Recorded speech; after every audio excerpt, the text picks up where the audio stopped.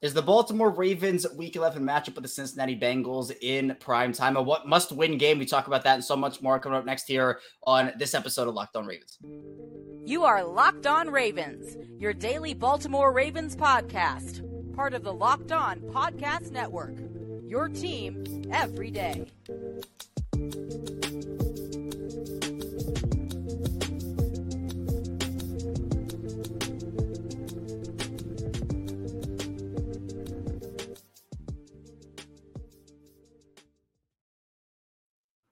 Welcome into another edition of Locked On Ravens, or your daily Baltimore Ravens podcast. I'm your host, Kevin Ostraker of Ravens Wire here on the Locked On Podcast Network, your team every day. As always, thank you so much for being here today, making Locked On Ravens your first listen each and every day, free and available on all podcasts and platforms, including in video form on YouTube, in audio form wherever you get your shows. So be sure to subscribe and follow along. Today's episode of Locked On Ravens is brought to you by LinkedIn. LinkedIn Jobs helps you find the qualified candidates you want to talk to fast. Post your job for free at linkedin.com/LockedOnNFL. That's LinkedIn.com/LockedOnNFL to post your job for free. Terms and conditions apply. Really excited for this episode today. We have a first-timer coming on the show to talk Ravens, talk a little Marlon Humphrey too. Jack Settleman, obviously, of one half of the Punchline pod with Marlon Humphrey. Also, Snapback. The question with Jack is, where can't you find him? Because he's doing everything everywhere. Jack, I'm excited to have you on the show to talk Ravens and obviously talk Marlon also. Appreciate you. Glad to be here. Big fan of yours. And if you are listening or watching on YouTube, rather, you might see some orange walls behind me. Bad wall choice, bad room choice I picked for this episode with the Cincinnati Bengals on Thursday and coming off a Browns loss. Orange is just not our color. Man, you might be an undercover Bengals fan. I know we were talking about that before the show, so I'm going to have to keep an eye on your activities here. But this Bengals game is huge, Jack. I mean, especially you mentioned that Browns loss. People are calling it a must-win for them. I know the Ravens are at the top of the division right now, but you look kind of at the standings, and Cincinnati's a team where if you can beat them on Thursday, you get the tiebreaker, first of all.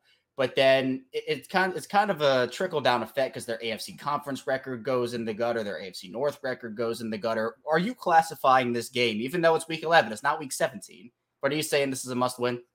It's not a must-win.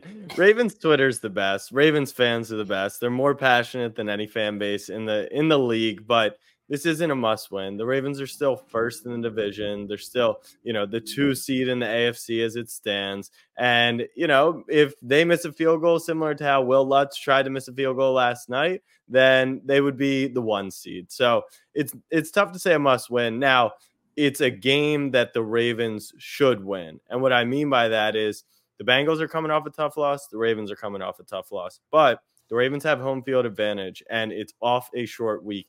And you have seen 2 things on Thursday Night Football. 1, the game is going under. We know this puppy's going to be low scoring. But 2 is that the Ravens have the advantage by playing at home. Both sides fairly dinged up. That's common for a Thursday night game. The Ravens should win the game. They need to win the game, but they don't must win the game. I agree. I think that, look, you can classify it as close to a must-win as you want to, but their season does not end on Thursday night if they don't win. Obviously, it would hurt. 2 straight AFC North losses would hurt probably in the worst way, but they still have opportunity to bounce back from that. But what would your panic meter be on a scale of 1 to 10 with the Browns loss, how it went, and then depending on how Cincinnati goes if they drop that one? I think the panic meter is likely just this feeling of anxiety of, does the Chargers game become a must-win? Is it a must-win again? Technically, no, but it would really feel bad to lose 3 straight going into the bye week and then coming out of that knowing you got to go to San Francisco, you're going to play Miami down the stretch, you still have to play Pittsburgh, who you struggle to beat. So I think that's the anxiety it would create by losing. If you want to talk must-win for the Chargers game, that might be it. But let's be honest. The Ravens, historically, the best thing we do is go on the road in the playoffs and win games. I mean, even the one win in Lamar Jackson's career was on the road. The Ravens last year should have beaten Cincinnati on the road, didn't even have Lamar Jackson. I find it hard to believe that the Ravens have to be front runners. Now, it would be ideal to be the 1 seed. It would be great. But I had a thought just last week. I was like, I don't want this to be like 19, where the Ravens roll everyone. They feel confident. I need some hiccups. Then the hiccup comes on Sunday, and I'm like, it was way more fun when we were just beating everyone, especially the AFC North opponents. So I don't think it's a must win this week, next week, but it's games that, of course, we want to win. And even you can go back to their Super Bowl winning year in 2012, 2013. They ended that year terribly. I mean, they had, what was it, 4 straight losses, lost 3 or 4 or something like that. They kind of limp into the playoffs. They fire their offensive coordinator in December. I know the Bills just made that move on Monday or on Tuesday, excuse me. But it's not like the Ravens have to win every game from here on out. And if they lose, the season's over. They have opportunities, but this is a different Bengals team, Jack. I mean, we know that Joe Burrow was not Joe Burrow in week 2. The calf injury, we can debate whether Cincinnati mismanaged that or not. I happen to think they did. They put him on IR. I think they're 1-3 anyway, if they put him there, depending if they don't. But they might not have T. Higgins in this one. Seems unlikely he's going to play in this one. But you have to give credit where it's due, because Marlon missed that game in week 2. And Brandon Stevens, he pretty much locked Jamar Chase up. T. Higgins was the one that did the most damage. If Marlon does have to miss this game, how confident are you in the secondary with what you've seen? Honestly, not wildly comfortable or confident. I think Joe Burrow is one of the top 5 quarterbacks in the NFL. I think Jamar Chase is one of the top 5 wide receivers in the NFL. I think safety-wise, you've got Marcus, Kyle, and Geno. That's got to be the best trio of safeties in the NFL right now. But I would say corner, it's funny. I host a podcast with Marlon Humphrey. I was banging on the drum at the deadline saying, we need corner depth. It's nice to have Rock Ya-Sin and Ronald Darby as names, but are those guys startable guys if someone like Brandon or Marlon went down for a couple weeks? Well, we're about to see it, and you're about to face, hopefully T. Higgins doesn't play on Thursday, but if he did, would anyone feel comfortable against that? Now, the beauty of the whole thing is, especially against Cincy, Mike McDonald just owns Joe Burrow for the most part. He's going to sit guys back there. He's going to make them dink and dunk. But it worked really well for Cleveland. That was the adjustment the Browns made. So I wouldn't say confidence levels would be too high, to be quite honest, but it's something that the Ravens should be able to also handle. I think they have depth. I'm with you. I would have loved a Rasul Douglas or Dante Jackson. Like those, I know they were never getting Pat Surtain. They were never getting Jair Alexander. Like those guys were never getting moved. But just to have the depth for situations like this, because it's a long season. And even though we're more than halfway done, there's potential for injuries. And even though the Ravens have been relatively healthy since week 3, you can have games like Cleveland where guys just go down. And thankfully, those injury replays did not look wonderful, but John Harbaugh revealing their day-to-day, which I think is one of the best case scenarios here. But Mike McDonald, you mentioned that. That's where I wanted to go next, because he has been the Bengals, Joe Burrow's kryptonite. It feels like they've just been locked in. Joe Burrow has struggled against Mike McDonald-led defenses. And part of that, you mentioned it. They do the too high stuff. They don't really let him go deep. They say, go beat us with the short stuff, but we're not going to let you get anything deep on us. And it has really hit. And Joe Burrow's not the strongest armed quarterback in the NFL either. So to me, it's like, I want Joe Burrow to prove it against Mike McDonald before I say, oh, well, I'm 100% on the Joe Burrow beats the Ravens train because of the secondary, Yeah. Last year's game, I think, is probably indicative of what this year's game is going to look a lot like. And you have to get comfortable being uncomfortable in McDonald's defense playing against Joe Burrow, which means it felt like Joe Burrow in the second half killed the Ravens last year. But how many points did they score? And that is quite literally the method to the madness, which is saying, as long as we bend, don't break, this is the defense that we want to play. Make a mistake, get a stack, disrupt a drive, get a drop, get a fumble, whatever it might be. Just don't let up the big play. And I think that, we saw it against Cincy earlier this year. The Ravens, they really kept everything in front of you.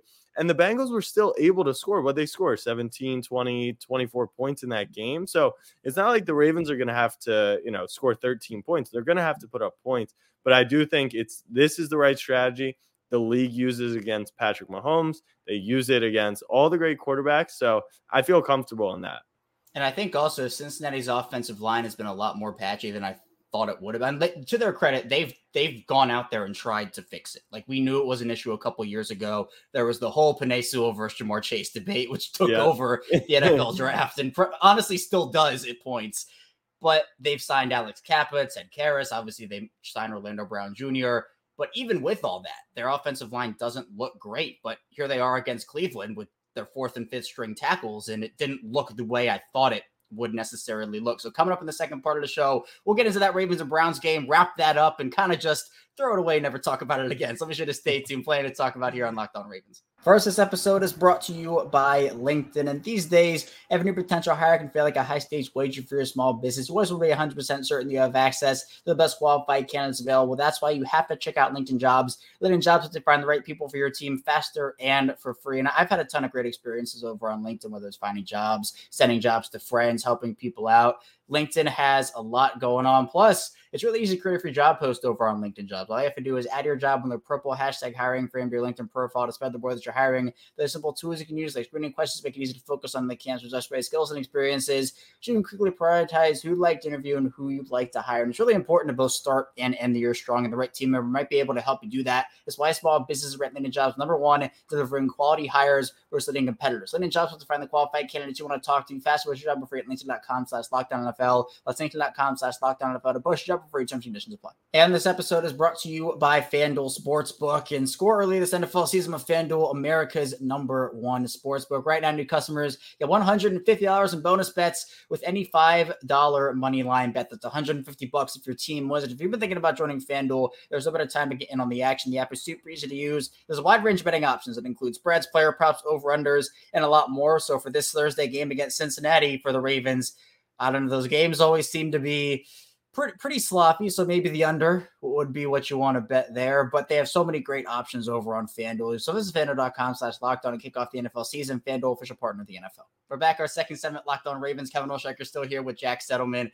And Jack, let's just talk about the Cleveland game. I mean, we have to do it, but with it being Wednesday here, this Wednesday episode, we got to move forward and look to Cincinnati. But you can take some of that stuff that we saw against Cleveland and, one, either never do it again because it was bad, or two, improve upon it. What were your takeaways from that game? For me, it felt like they got out physicaled on both sides of the ball. Felt like Cleveland wanted it more in the second half. The plays I keep going back to, the David Njoku play where he just kind of takes Geno Stone for a ride. Yeah. Jerome Ford in the offensive line pushing for 15 yards.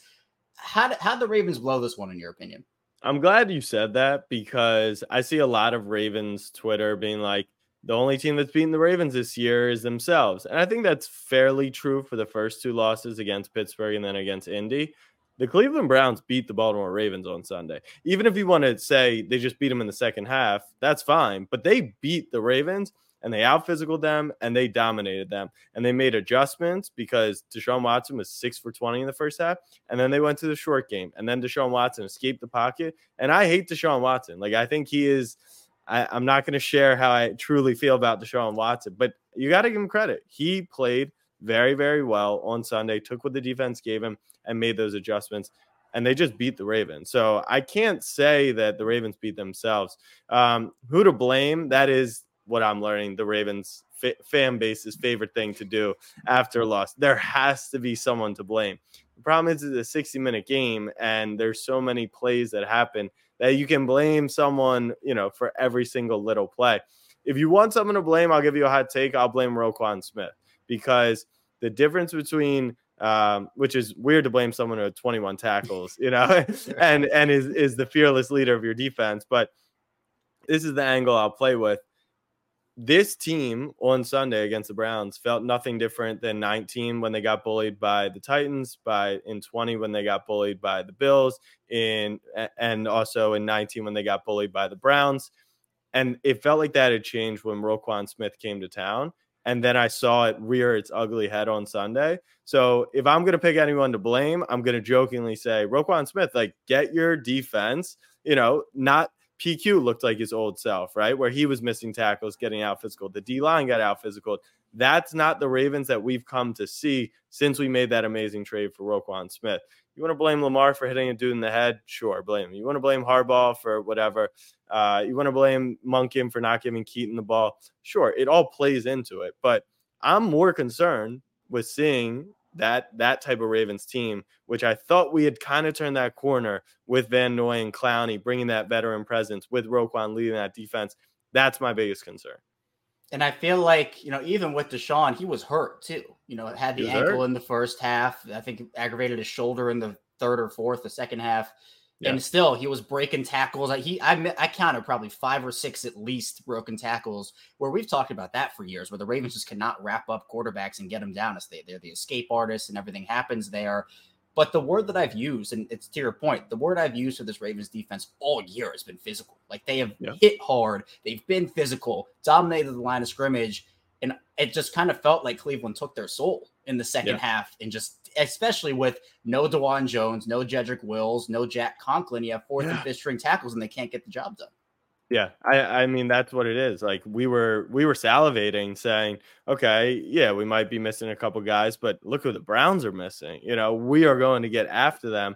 And to be fair, we did get after them. Like I think Deshaun escaped plenty of sacks. He made plays with his legs, but that's my concern is that he made those plays. Those are the plays where Big Ben, of course, used to make those plays, but Sizzle used to hit him and knock him down, and Ray Lewis the same.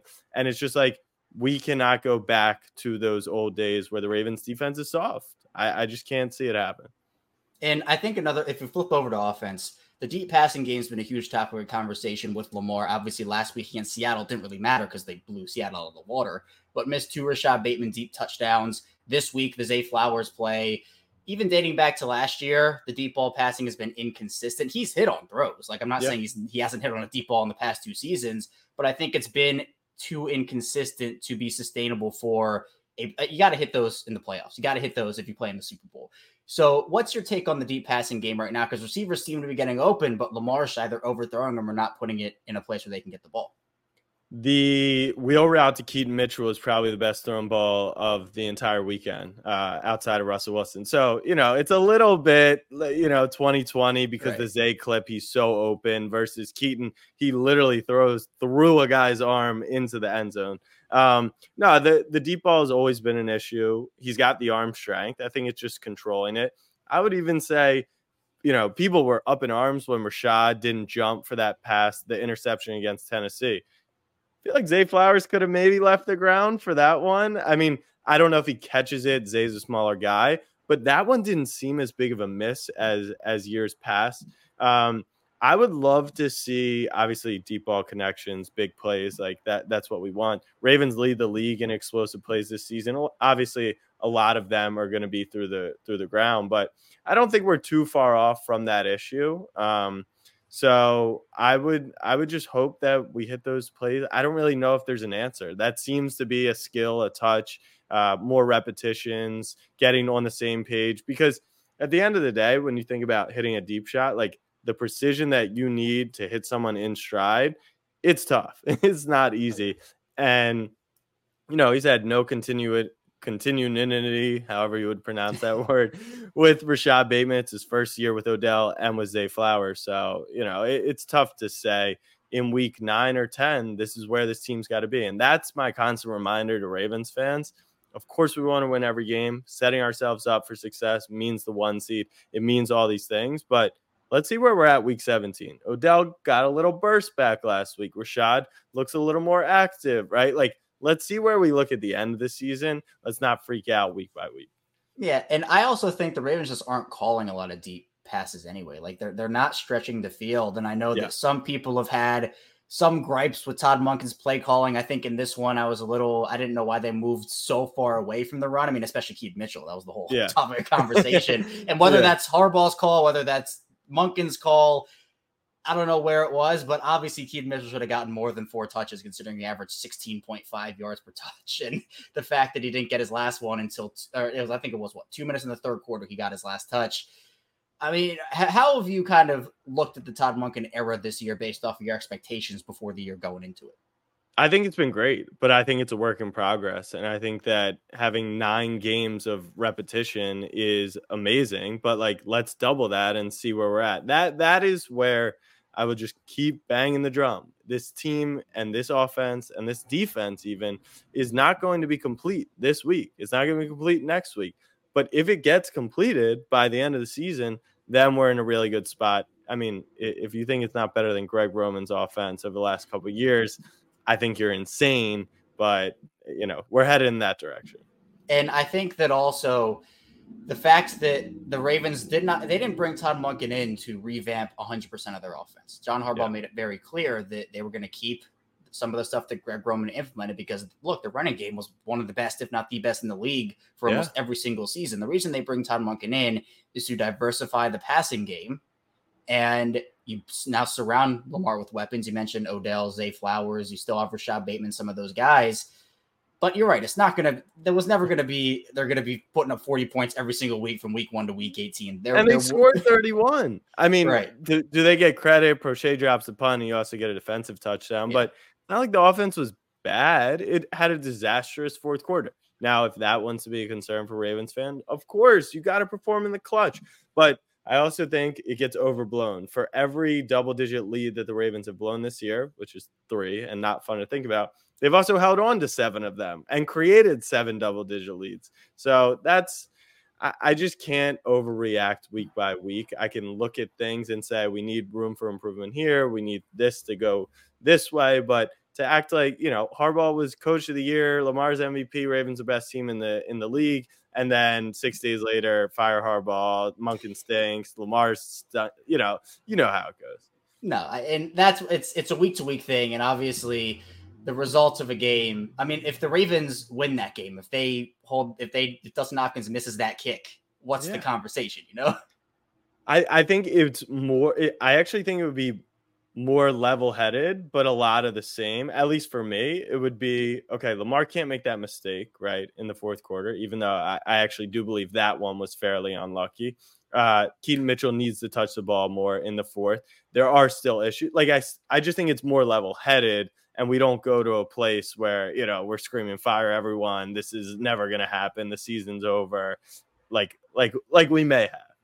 And I can understand, if the Ravens lose in the wild card round this year, if they lose in the divisional round, there could be a conversation about John Harbaugh to say, all right, they haven't made the AFC Championship game since they won the Super Bowl, but they're not going to fire him during the season. Like, it's never going to happen. I think there is a contingent of people who are saying, well, look, they need to make the change now. McDonald's going to leave in the offseason.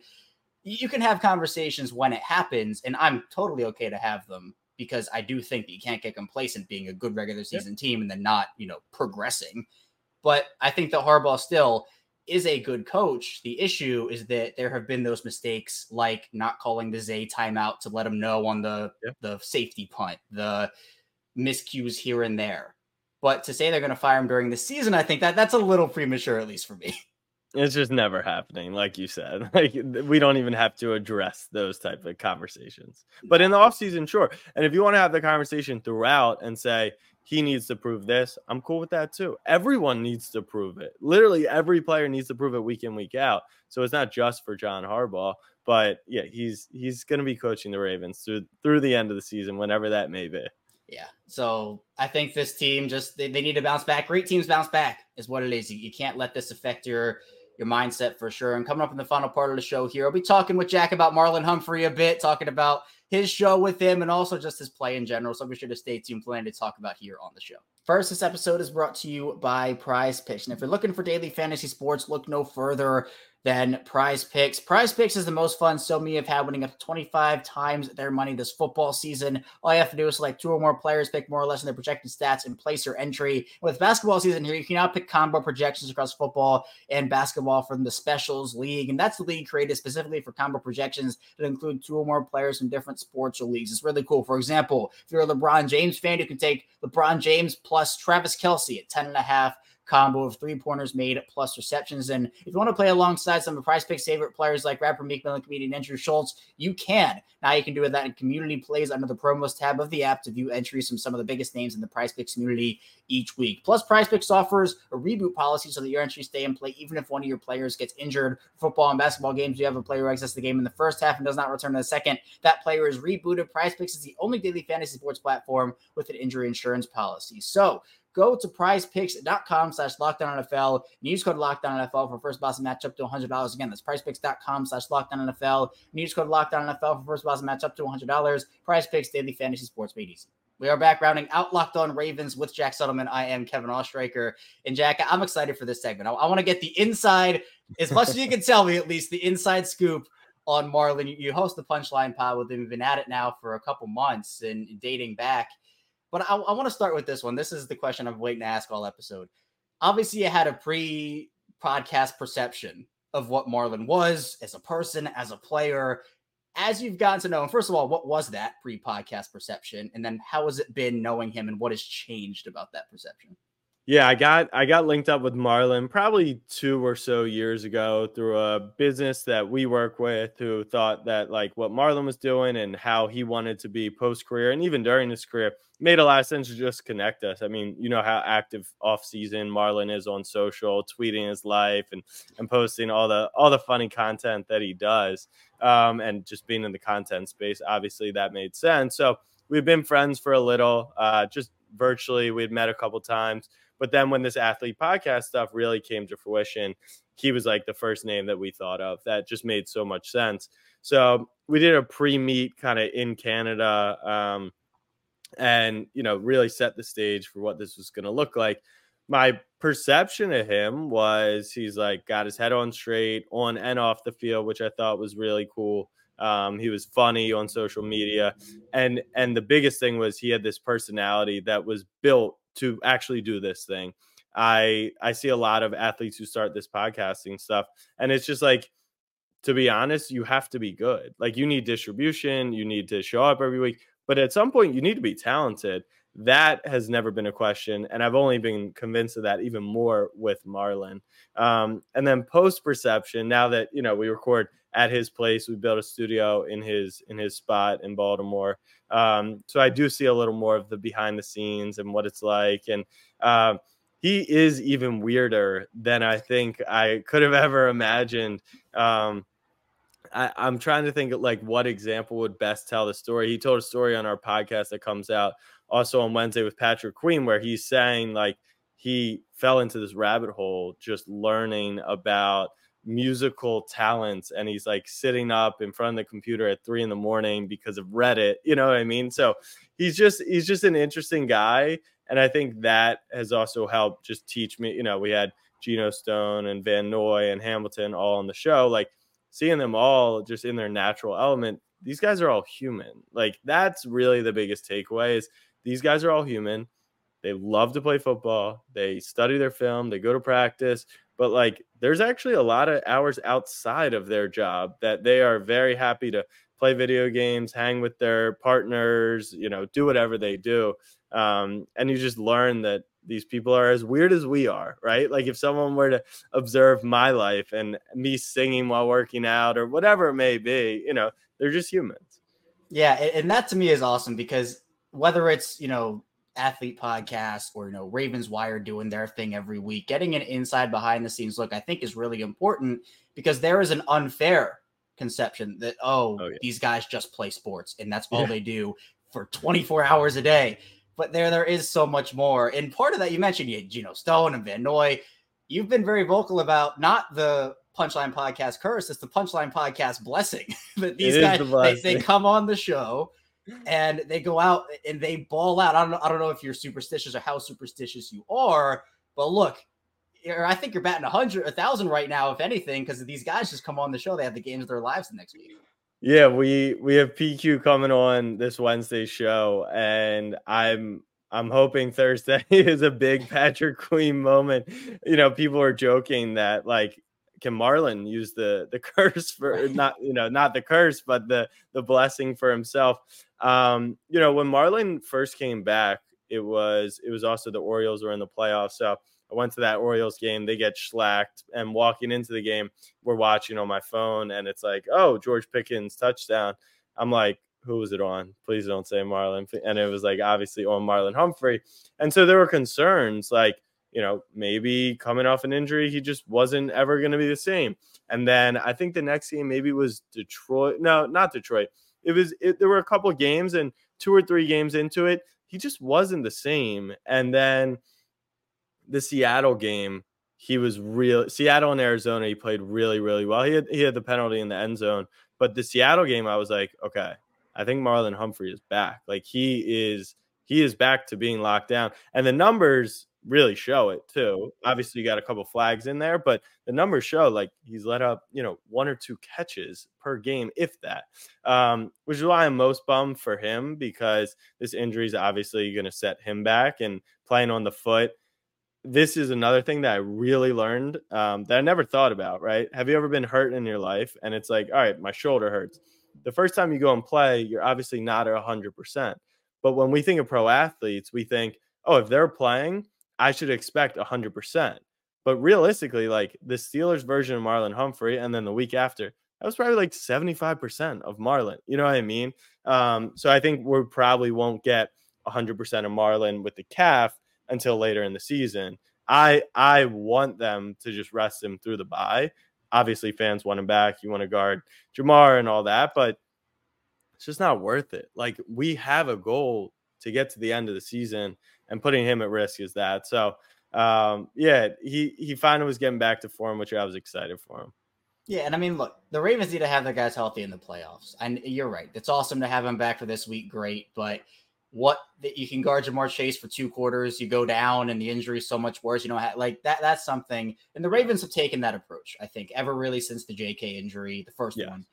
They've kind of said, okay. And even you can talk about Marcus Williams too, because there's been some controversy about him and the singular arm tackle, where then he has the hamstring and time to heal up. And then I still saw him make a couple of like weird one-arm attempts on that. So I don't know what you take on Marcus Williams. I can give you the inside scoop on Marcus too, which is people like bench him till he's healthy. Marcus is actually healthy, which might sound crazy to say.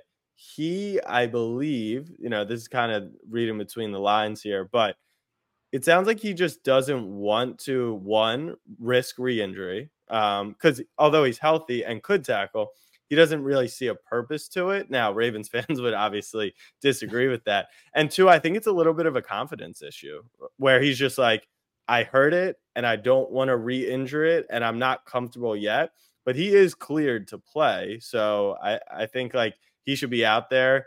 It obviously gets highlighted when like he's just running around and, with one arm. But from what it seems like, Marcus is good to go and will get back to tackling, as the season progresses.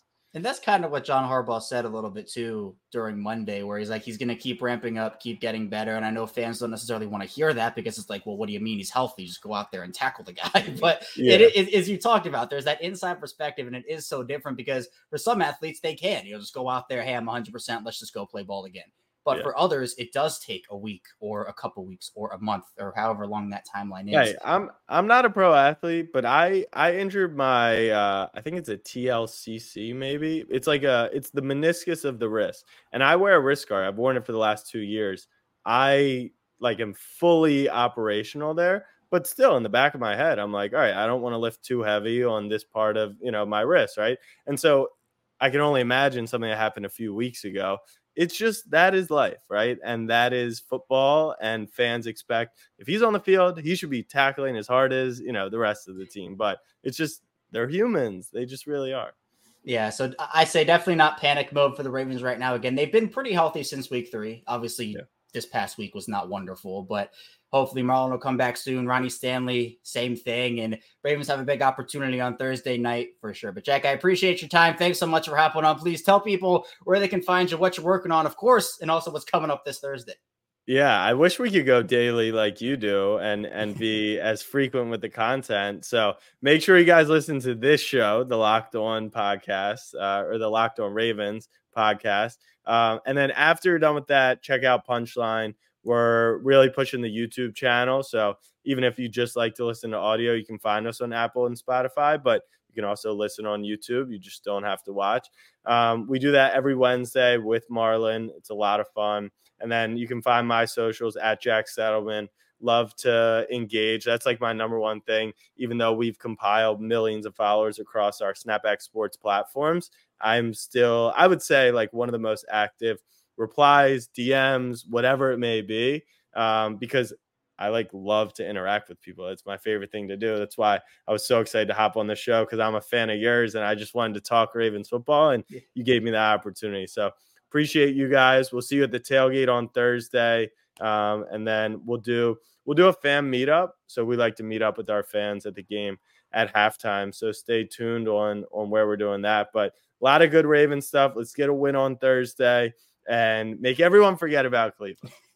I think it's so good because if they win on Thursday, you mentioned it, just the Browns loss just washes away. If they lose, it just gets amplified even further. It'll be ugly. It'll be ugly. Yeah, Marlon actually said that. He was like, this feels a lot like the London week. So they played Pittsburgh on that Sunday. Huge loss. People were obviously like, how we lose that, all that. And then they left for London on Monday. So they didn't really have time to even like think about it. It was just on to the next. And because of how short of this week it is, they're able to do the same thing, which is really good for the team. And the one last thing I'll leave on is this is the difference and what gives me confidence in the Ravens. The Ravens fans, they like to overreact week to week. That's what we get to do as fans. This team, I've never seen a team so locked in on the goal that they're smart enough to know we can't, we can learn, we fix, and then we move on. And so that should give Ravens fans confidence that it's not going to hang over them. It's not going to matter about last week. They're focused on Cincy, and I think we're going to win. I think it's going to be a big win for the Ravens. Yeah, and I'll leave on the same point, honestly, which is, for me, that after that Detroit game, they dominated. That game was over in the middle of the second quarter, and all you heard those players say was, I'm mad we didn't get the shutout, or I could have done this better. Like that, they kind of celebrated the win, but not really, because they were so focused on what they didn't do as opposed to what they did. So I think they are super locked into, I think they have that goal. Now it's just about going out there, players, coaches, and executing for sure. But Jackie, I appreciate your time.